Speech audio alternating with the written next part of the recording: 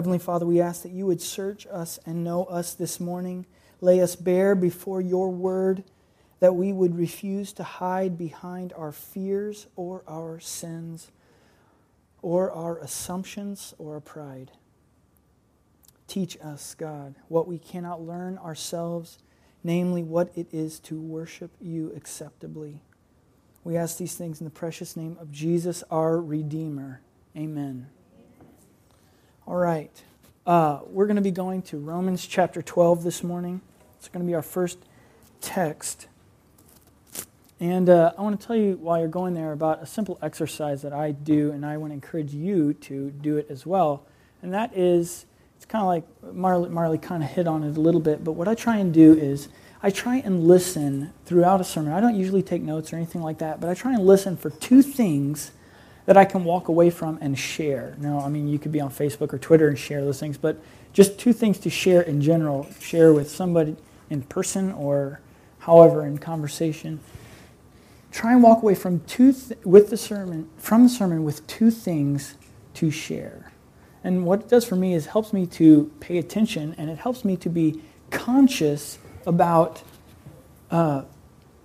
what we're doing here. When we're receiving, we're not just to hoard what we have, we're to share what we have. So, Romans 12, 1 and 2.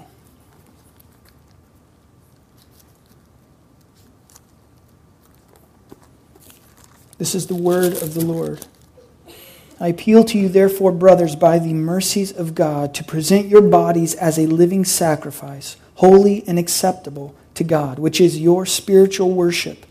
Do not be conformed to this world, but be transformed by the renewal of your mind, that by testing you may discern what is the will of God, and what is good and acceptable and perfect.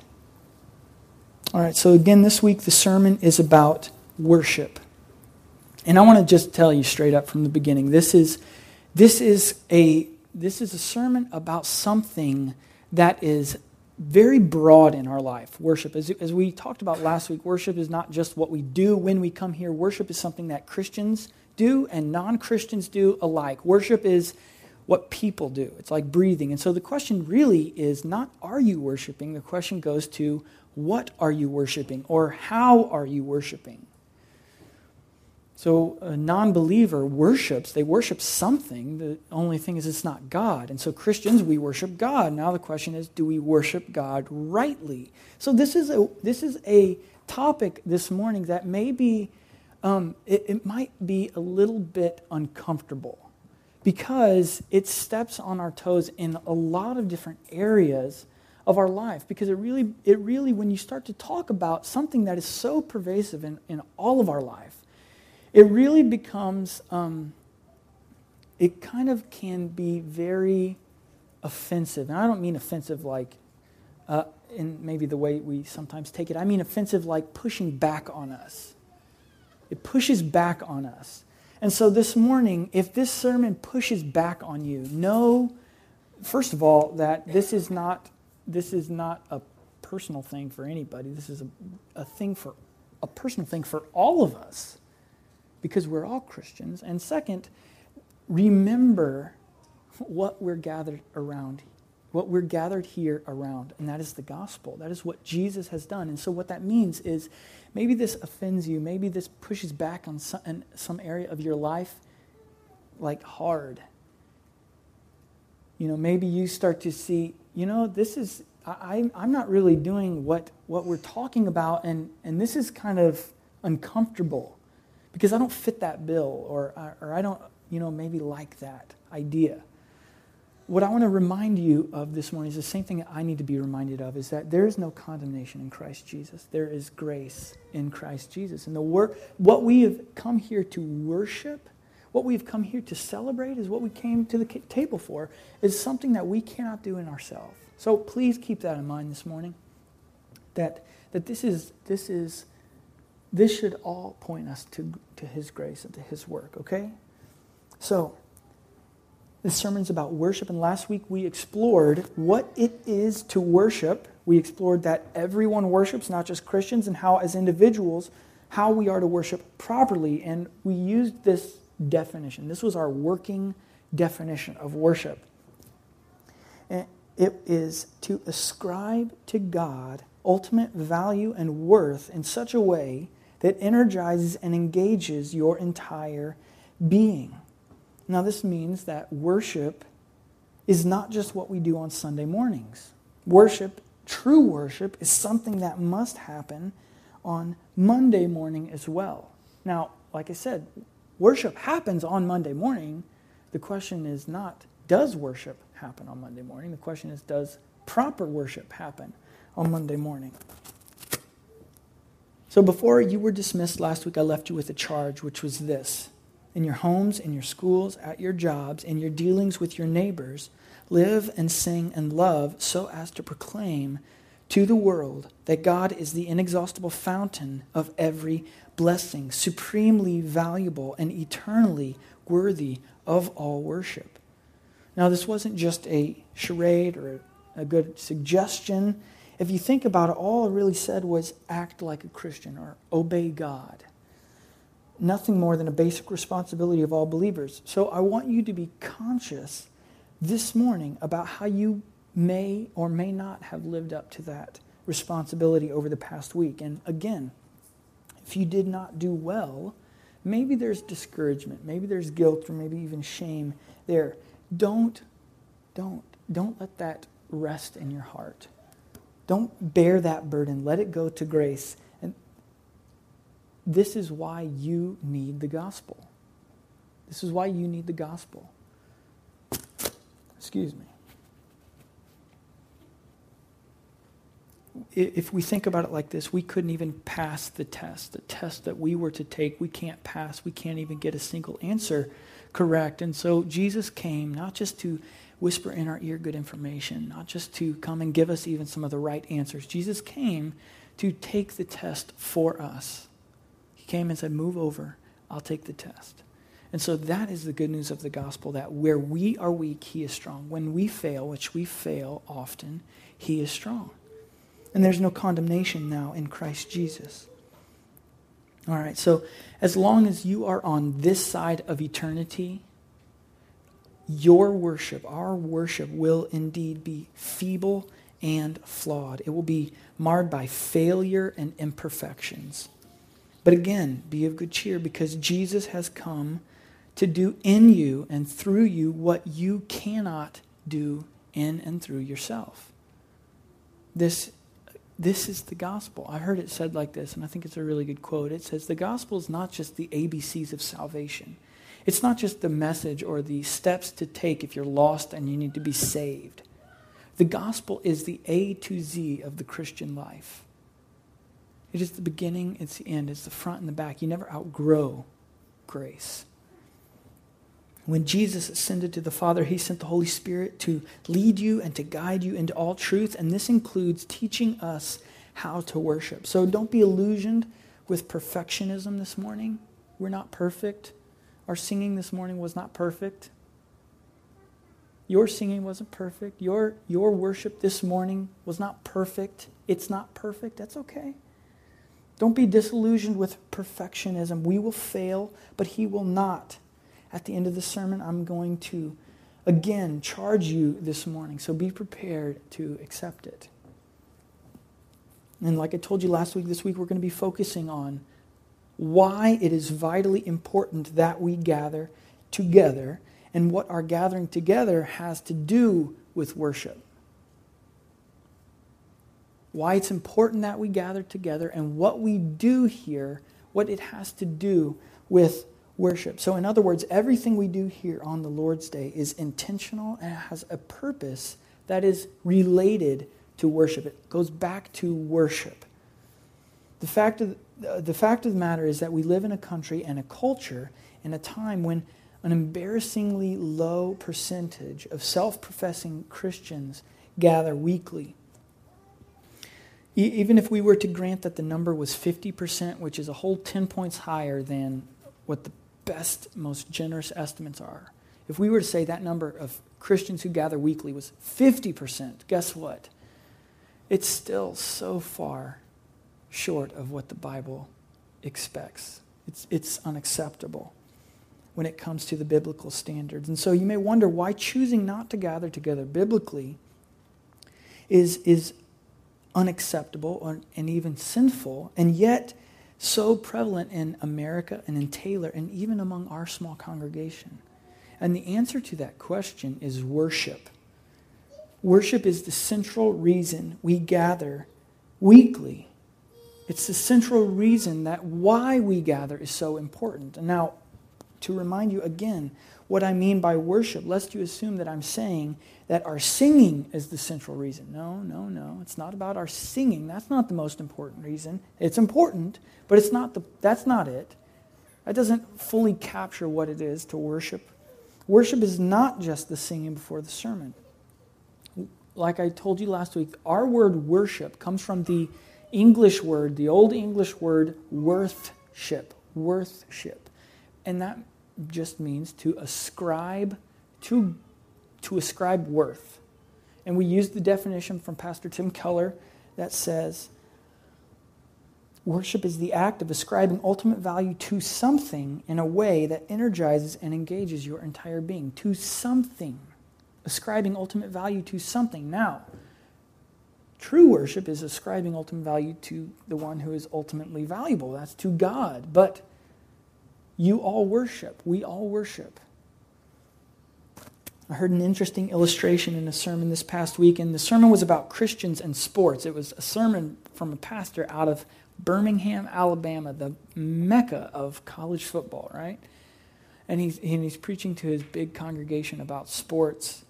He's probably wishing he could go back and re-preach that message again this Sunday for all those, haughty Alabama fans. But the sermon culminated with a question, something like this. If someone totally unfamiliar with our Western culture, who only spoke another language, were to come and observe your life for a few weeks, what would this observer assume was the most important thing in your life? If somebody from outside of our culture who did not speak your language, could not understand just the words you were saying, but were to observe your life for a few weeks, what would that observer assume was the most important thing in your life? Worship is the act of ascribing ultimate value to something in a way that energizes and engages your entire being. So that thing in your life that you ascribe ultimate value to, that energizes and engages your entire being, that is the thing that you worship. Now, that has huge implications on us when we gather together. What you worship has huge implications on us when we gather together. If I were to take a pound of sugar and a pound of sand, and I were to take a pinch of sand and put it into that pound of sugar, shake it all up, we would still essentially have a pound of sugar. You may notice the sand, it may be a little bit weird, but you wouldn't necessarily have to throw that out, because essentially that pinch of sand has not changed what we have. But if I were to take a pound of sand and mix it with a pound of sugar and shake that up, how many of you are going to volunteer to put that in your coffee? No, because essentially we don't have a pound of sugar anymore. We have a mixture of disgustingness. We're not putting that in our coffee. We're not going to make a cake with that. And so think about that for us this morning. What are we this morning? Are we a pound of sugar with maybe a pinch of sand in our lives? Or are we some nasty mixture that nobody wants to taste?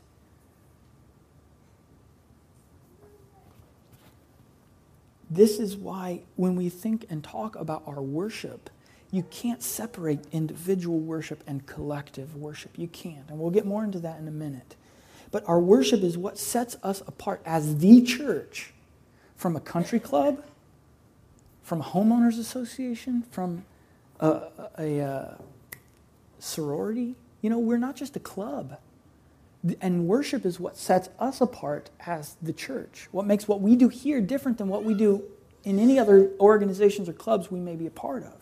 So let's go to Psalm 95 now. Psalm 95, it's good to talk when we're talking about worship to to think and talk about the Psalms. And we're not going to talk a whole lot about them, but as a little aside, the Psalms are songs. They are songs, and they're inspired songs that God has given us to be the church's songbook. So we should not neglect them. Psalm 95, over the centuries, has apparently been one of the primary places the church has looked to inform our worship. It really tells us virtually everything we need to know about worship. Everything we need to know. And so let's read Psalm 95. It's not too long. This is the word of the Lord. O come, let us sing to the Lord. Let us make a joyful noise to the rock of our salvation. Let us come into his presence with thanksgiving. Let us make a joyful noise to him with songs of praise. For the Lord is a great God and a great King above all gods. In his hand are the depths of the earth. The heights of the mountains are his also. The sea is his, for he made it, and his hands formed the dry land. O come, let us worship and bow down. Let us kneel before the Lord, our Maker. For he is our God, and we are the people of his pasture and the sheep of his hand. Today, if you hear his voice, do not harden your hearts as at Meribah, as on the day at Massah in the wilderness, when your fathers put me to the test and put me to the proof. Though they had seen my work, for 40 years I loathed that generation and said, they are a people who go astray in their heart, and they have not known my ways. Therefore I swore in my wrath, they shall not enter my rest. This psalm communicates that in order for us to worship well, we must have a few different elements. We talked last week about two of those elements. We talked about spirit and truth. To worship well, we must have spirit and truth. Spirit being how we worship, and truth being who we worship. We can genuinely worship being completely devoted, and yet if we are not worshiping God, our genuineness or our spiritual experience is nothing more and nothing less than idolatry. You can worship your spouse or your job or money, and that may be genuine worship, but it's not true worship. It's not worship in spirit. And if we say all the right words and go through all the right motions towards the right God, on the other hand, but we don't experience his beauty and splendor, and we walk away unchanged or unmoved, this isn't true worship either. And I want us to be clear, that, I believe, is our danger at Christ Fellowship. That is our danger. Our danger is not so much empty, hyped experiences. Our danger is saying right things or going through motions, but walking away unmoved. That, I believe, is something that we need to be mindful of and guard against. That's not worship either. So, to worship well, we must have spirit and we must have truth. Third thing we need, and this psalm communicates, is that we must have community. To worship well, we must have community.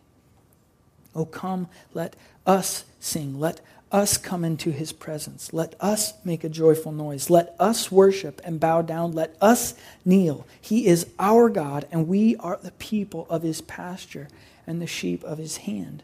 Now, obviously, we are to worship as individuals. Someone driving alone in the car can have a moment, can worship by belting out at the top of their lungs, How He Loves, or 10,000 Reasons, or Love Lifted Me, Conway. We can have a worshiping experience alone, and we should. But I submit to you that our individual worship is preparation for our collective worship. Our individual worship is preparation for our collective worship.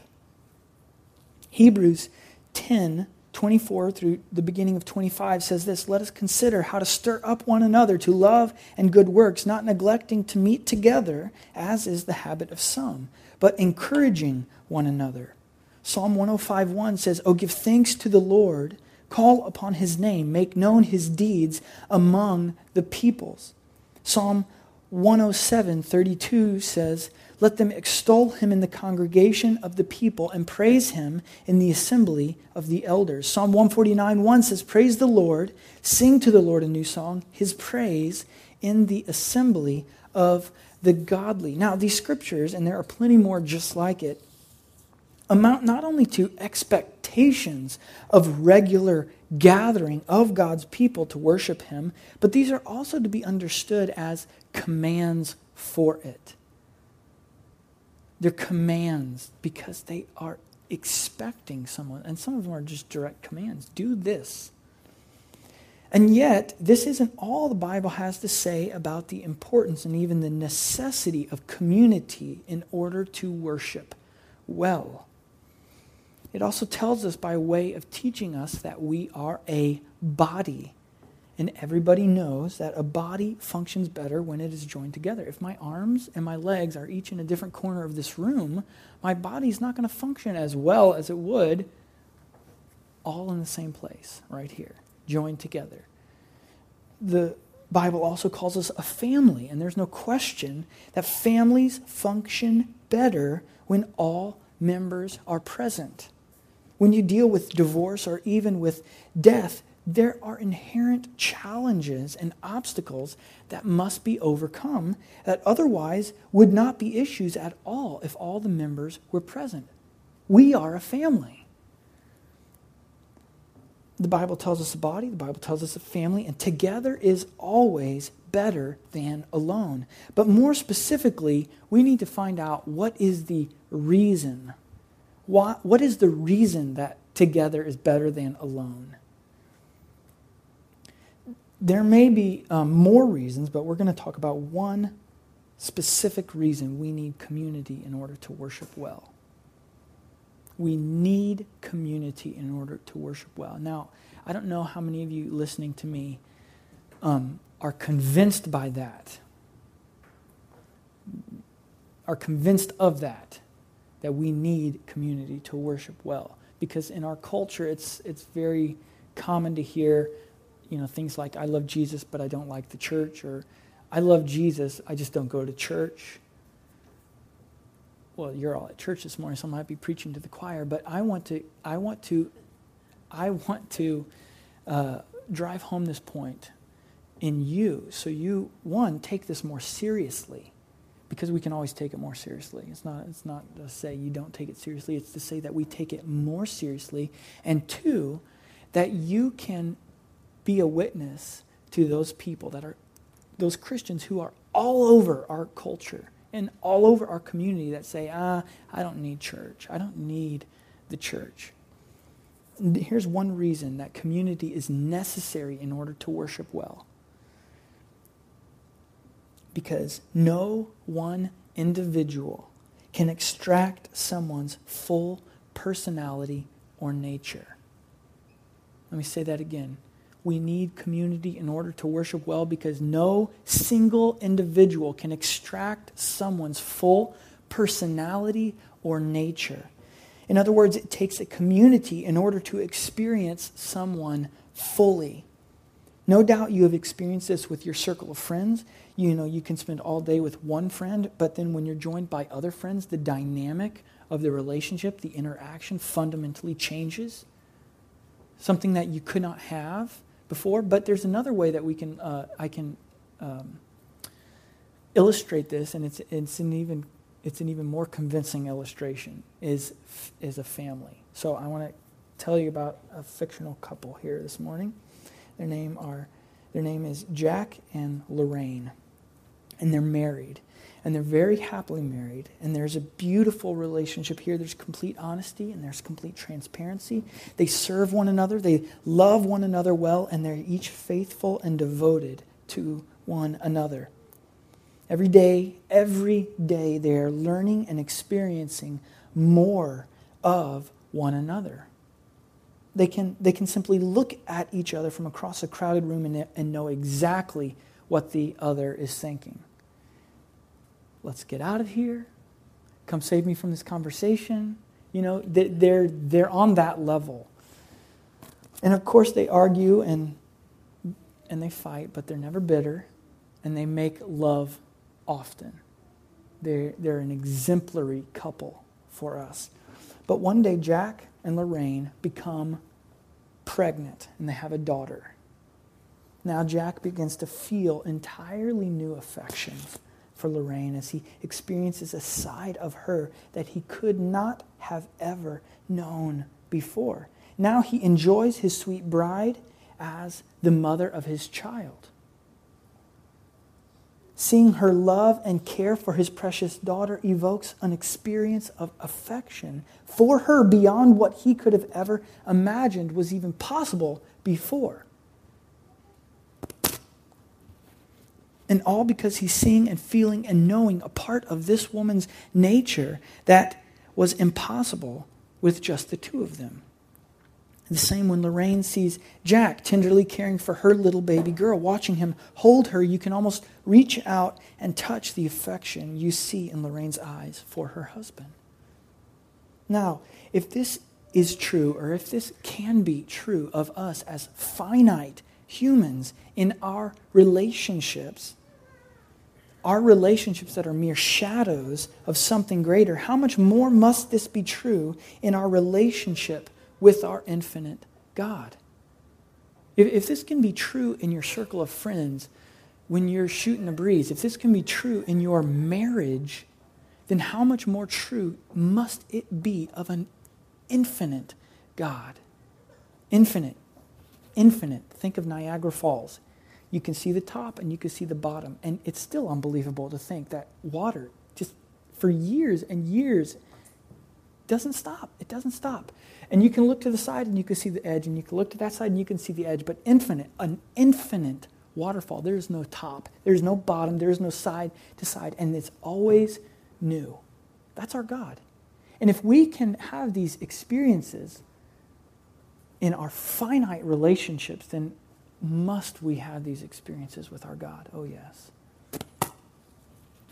We are to be looking to Him. We are to be growing in the knowledge of Christ, the Bible says. And in order for us to worship our God, who is Father and Son and Spirit, in order to worship our God who supplies wrath and mercy, who is love and justice, we need one another like Jack and Lorraine and their daughter need one another. To know the beauty of father and mother and child, we must have family. We need community. To know Father, Son, and Spirit, we must have family. We must have community.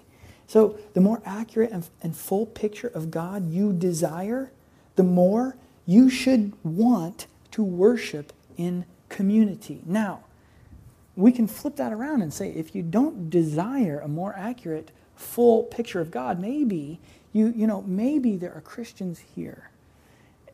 And I know certainly there are Christians in this community and throughout our state and throughout our country who are satisfied with what they know of God. I know enough. I'm going to make it to heaven. I know enough. I'm happy with that. The rest is, I'm fine. I'm fine with the rest being a mystery, or I'm fine with not really knowing what all the Bible says. Maybe you're here and that's kind of what you, where you are. Don't be satisfied. Don't be satisfied. Just think about God in all His splendor, in all His majesty, and let that splendor and majesty and beauty motivate you, provoke you to want to know Him better. And that means let that desire to want to know Him better translate to a desire to want to worship with this community, or with a community, with a family more. I pray that one day that we gather in this place and we are not satisfied with the hour and a half we gather here. The early church, it talks about them gathering daily. And I don't think that's because they just, They just thought, I think this would be best for now if we gather daily. You know why they gathered daily? Because they wanted to. Because they couldn't stand to be apart from each other. Because they loved Jesus.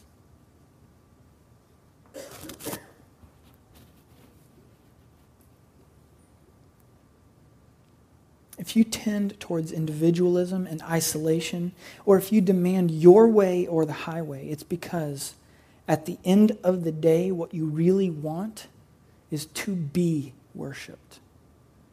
Now, it might get a little bit uncomfortable because that is a hard reality for us.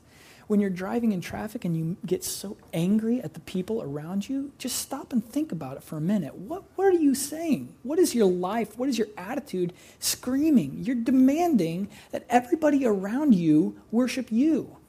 I've got somewhere to be, and it's way more important than the crappy way you're driving.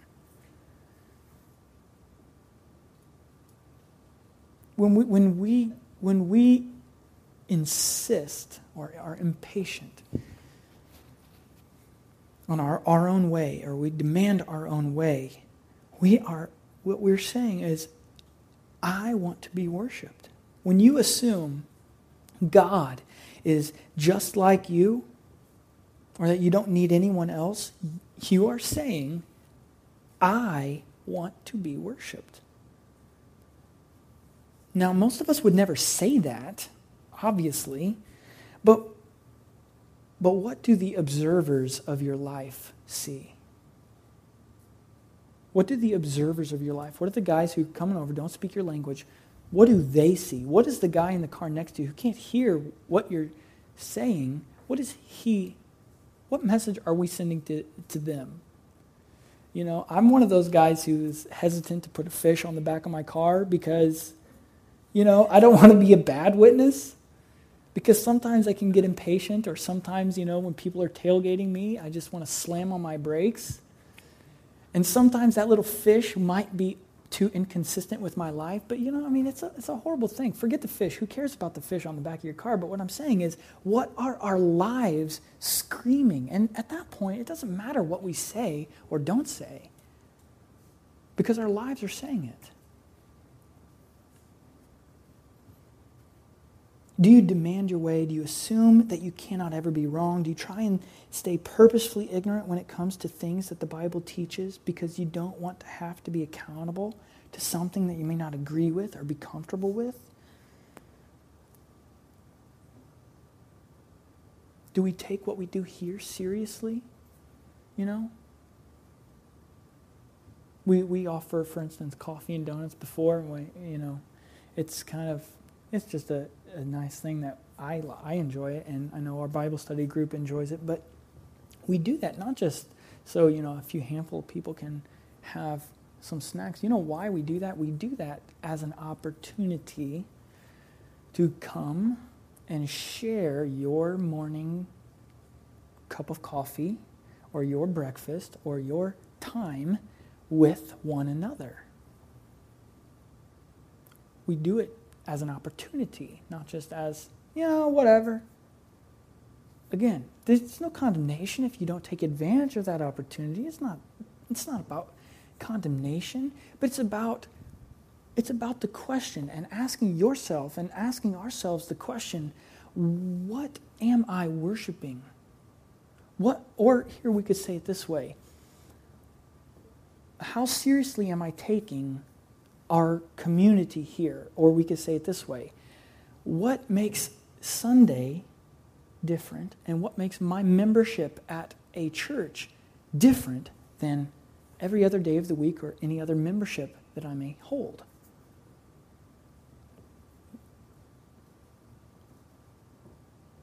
Do we take it seriously to pursue relationships with one another? Do we take it seriously to be here on time, ready to sing, ready to worship, ready to share and give with one another?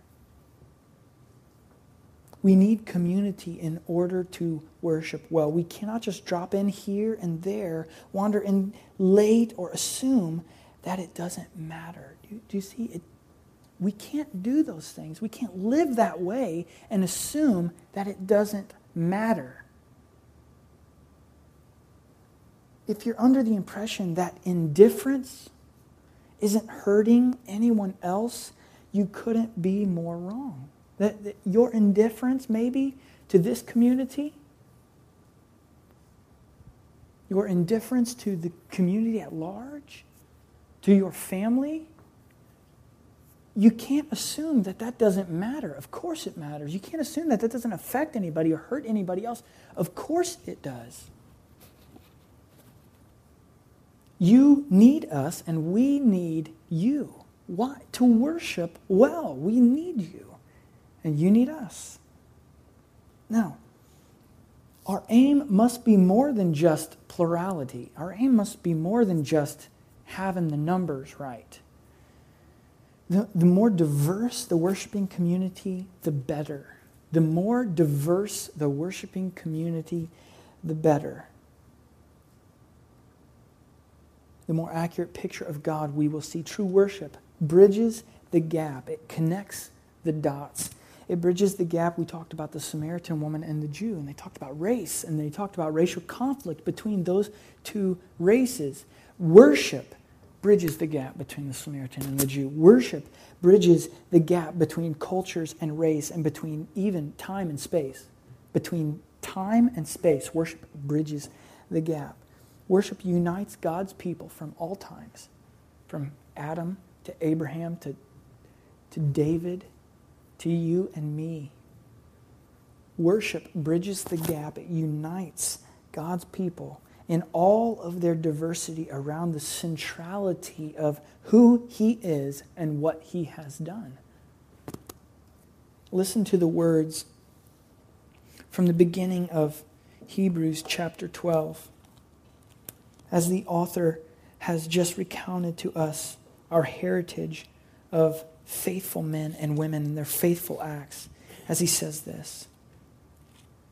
Therefore, since we are surrounded by so great a cloud of witnesses, let us also lay aside every weight and sin which clings so closely, and let us run with endurance the race that is set before us, looking to Jesus, the founder and perfecter of our faith. Since we are surrounded by so great a cloud of witnesses, we need each other's witness. We need each other's perspective. We need each other's stories and each other's encouragement and each other's rebuke. We need each other if we are to worship well. Just a quick blurb here.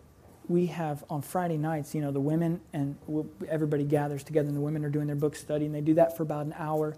And then the guys are just hanging out, drinking coffee, shooting the breeze. And for the last 2 weeks, we have come together at the end and just had a sweet time of sharing stories. We got to listen to stories of people that we sit next to all the time. Sunette shared her story the first Friday night. I mean, we stayed up till 12:30, this group of people just talking about our stories, where we come from. And it's incredible to see. Jan shared her story Friday. That's why she was so late, Conway. Jan shared her story last Friday, and it's just incredible to be able to look around. And when I can look at these people and I can see your story, you have a story, you have a testimony. I know where you came from and where you are now, and it's incredible. Not because you're incredible, but it's incredible because who God is and what He has done in your life. Yeah. We need that. We need that. So, plug here on an upcoming Friday very soon, either in end of September or early October. I'll let you know as soon as I nail down a date. We're going to do another one. And I have a friend coming in from Florida who I met when I went to a conference in Florida, and he's got a cool story. And so he's a black guy who grew up in the Mormon church in a time where racism ruled the day. So I'm going to give you a little hint of his story. it's a cool thing. So when I nail that date down, I want you to be a part. And I don't want you to just come and listen to stories, but I want you to come and I want you to prepare. And I know that may take some time for some of you, but I want you to think about sharing your story as well. That's a little plug. We'll keep moving now. So, spirit, truth, and community. And finally, the fourth element that is necessary in order to worship well is gospel, Sabbath, rest.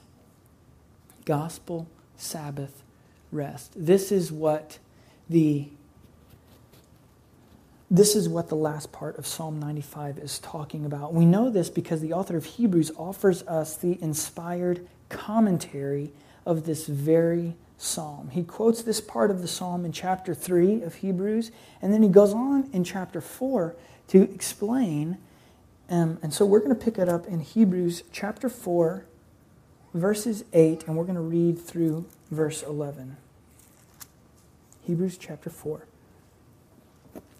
He quoted the psalm here at the end of chapter 3, and he's talking about this whole idea of gospel, Sabbath, rest. In 4:8, this is the word of the Lord. For if Joshua had given them rest, God would not have spoken of another day later on. So then, there remains a Sabbath rest for the people of God. For whoever has entered God's rest has also rested from his works as God did from his. Let us therefore strive to enter that rest so that no one may fall by the way, so that no one may fall by the same sort of disobedience. And the question here that these Hebrews had, that the author is answering, is how come David, who came after the promised land, is talking about entering rest? Didn't Joshua take them into their rest, the promised land? And the author of Hebrews is saying, oh, no. Our rest is so much more than a plot of land in the Middle East. Our rest is even more than taking Sundays off. Okay? Our rest, if you look at, let's just read verse 16, our rest. Then, let us then with confidence draw near to the throne of grace that we may receive mercy and find grace to help in the time of need. That is our rest. That is the rest. This rest is called grace. This rest has a name, Emmanuel, God with us. His name is Jesus. That's our rest. Gospel Sabbath rest is resting from our self-justifying excuses. It's resting from the excuses. Now, we talked about some things that maybe plague our congregation or the church at large. Gospel Sabbath rest means we rest from making excuses for those things.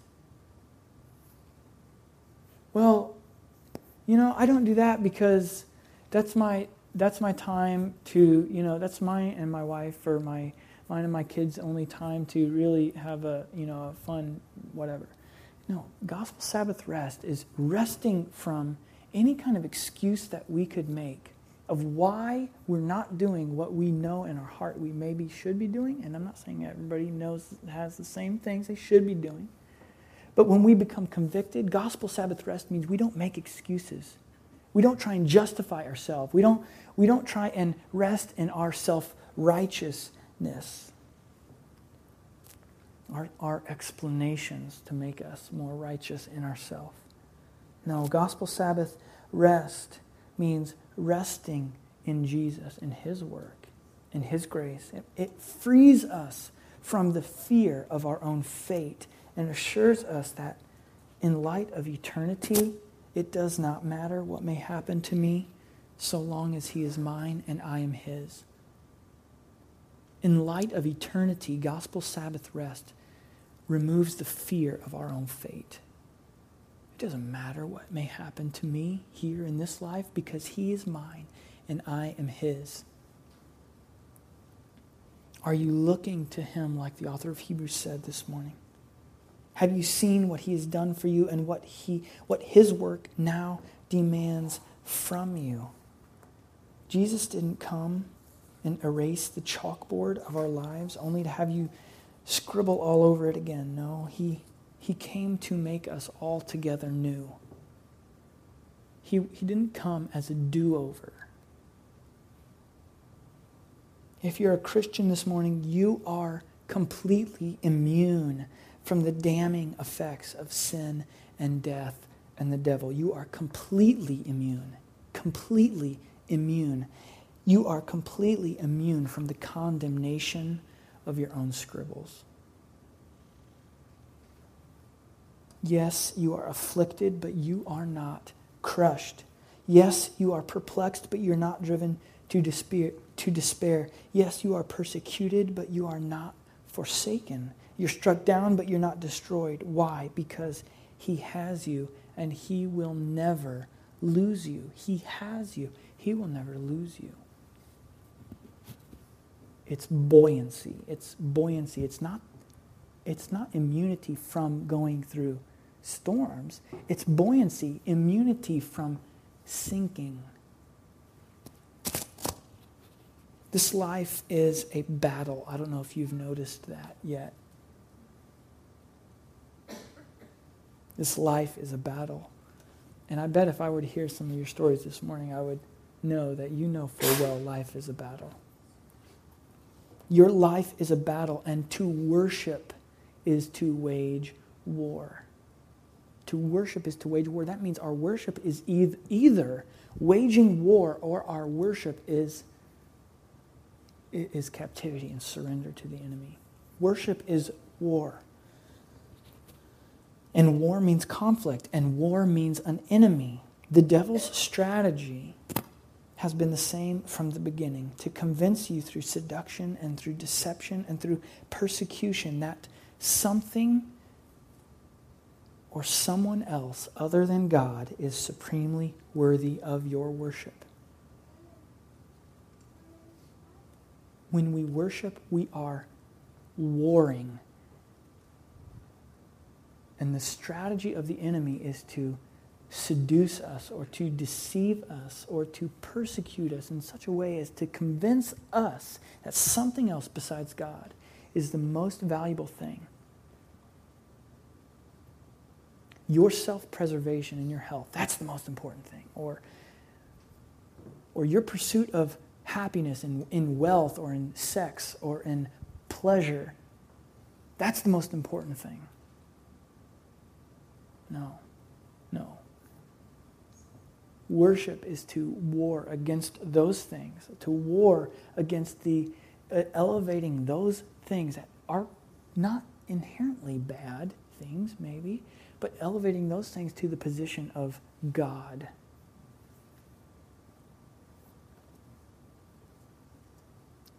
So to supremely love something must mean war, conflict, battle, must mean hate. Now, you may, like people say love and hate, they talk about them as opposites, but really that's not true. Really that's not true. When we love and when we hate, it just means we're doing the same action in opposite directions. Now, what I mean by that, it's like faith and fear. It's the same thing. When I love something, I'm going in this direction. That means I'm going against anything that is going to come against what I love. When I hate something, I'm going against this thing that I'm supposed to be loving. Love and hate are not opposites. When we love, we hate. When we hate, we love.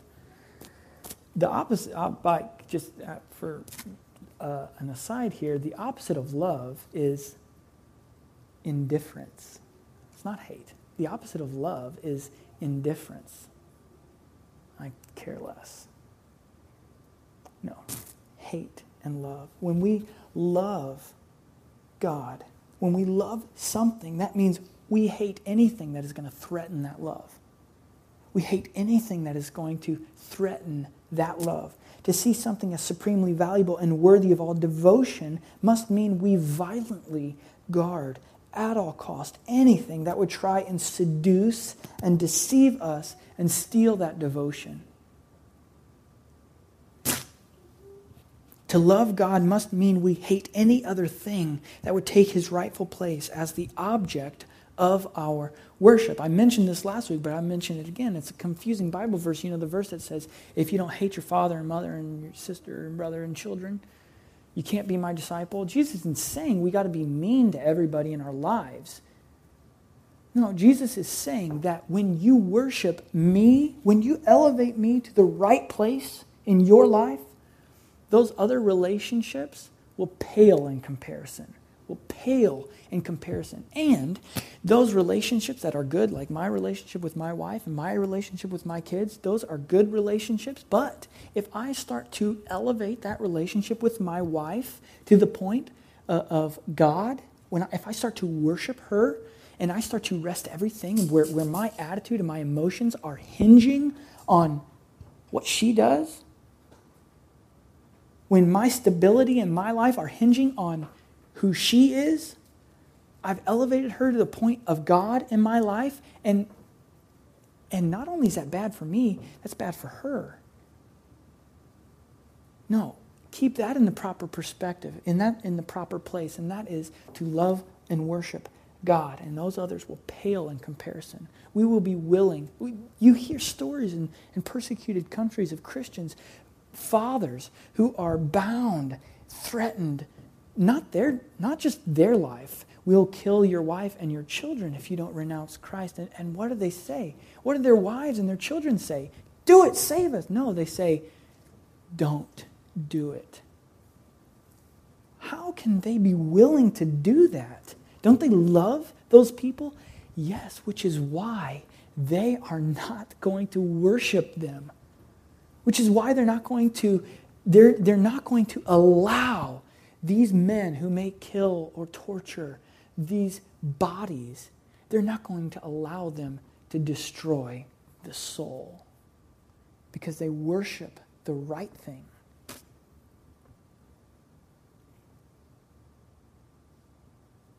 And so finally this morning we return to where we started, to Paul's exhortation to the Romans, to his exhortation to us this morning. Romans chapter 12.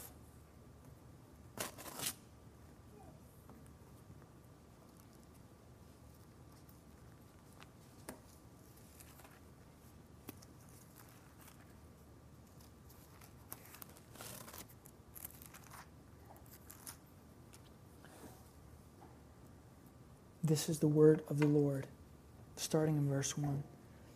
I appeal to you, therefore, brothers, by the mercies of God, to present your bodies as a living sacrifice, holy and acceptable to God, which is your spiritual worship.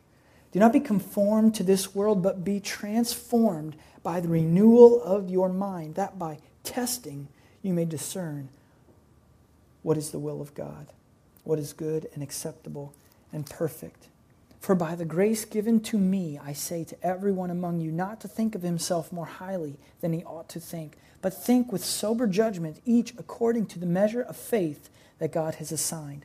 For as in one body we have many members, and the members do not all have the same function, so we, though many, are one body in Christ, and individually members one of another, having gifts that differ according to the grace given to us, let us use them.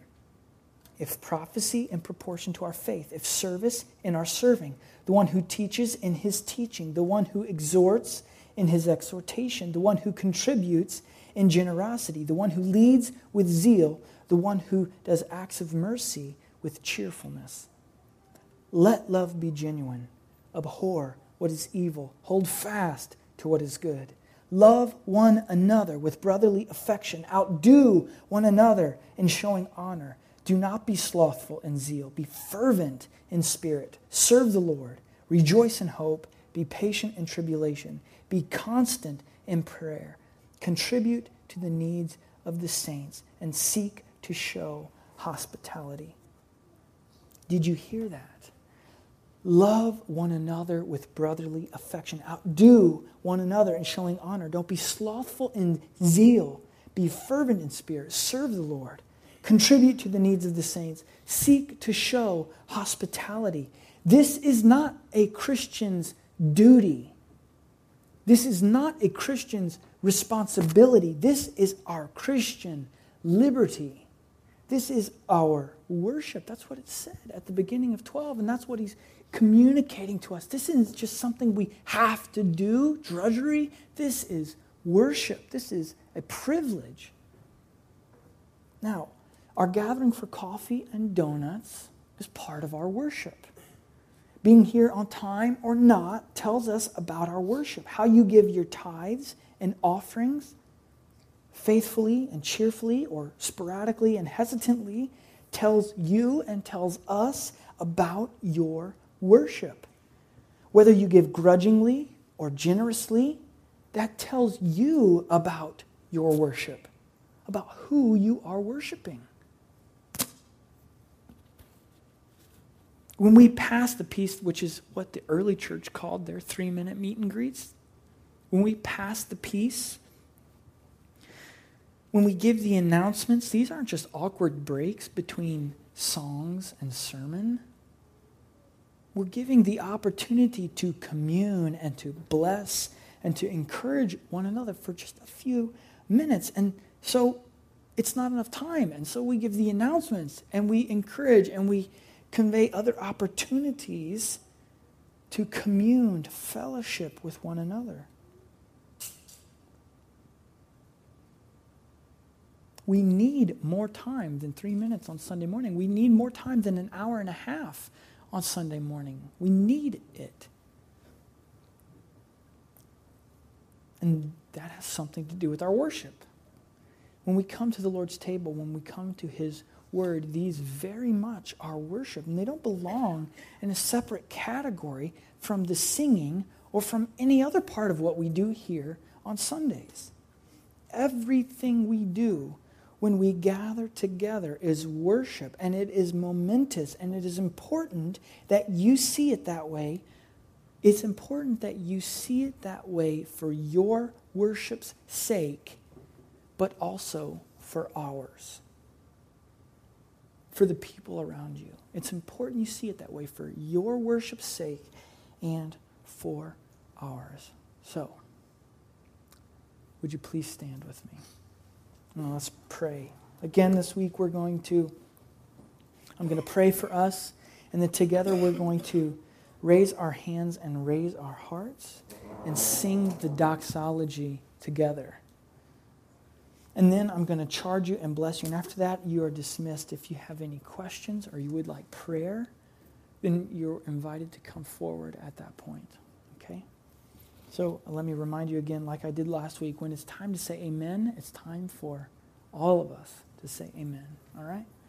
So be ready. Let's pray.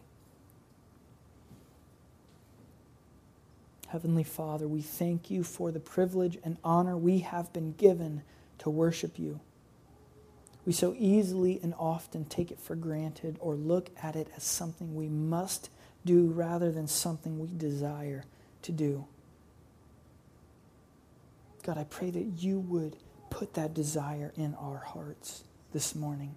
Lord, for those who may be here who look at what we do in community as something we must do rather than something we desire to do, would you put that desire in our hearts?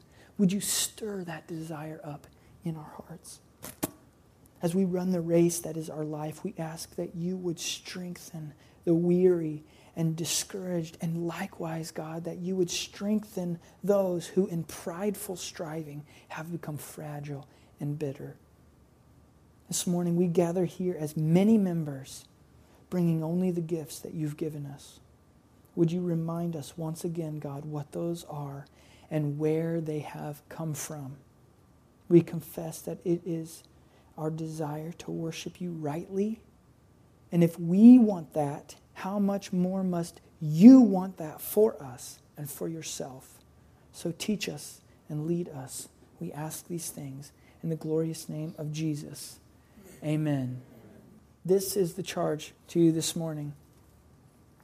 If you were one of the unlucky ones who happened to be late, sorry.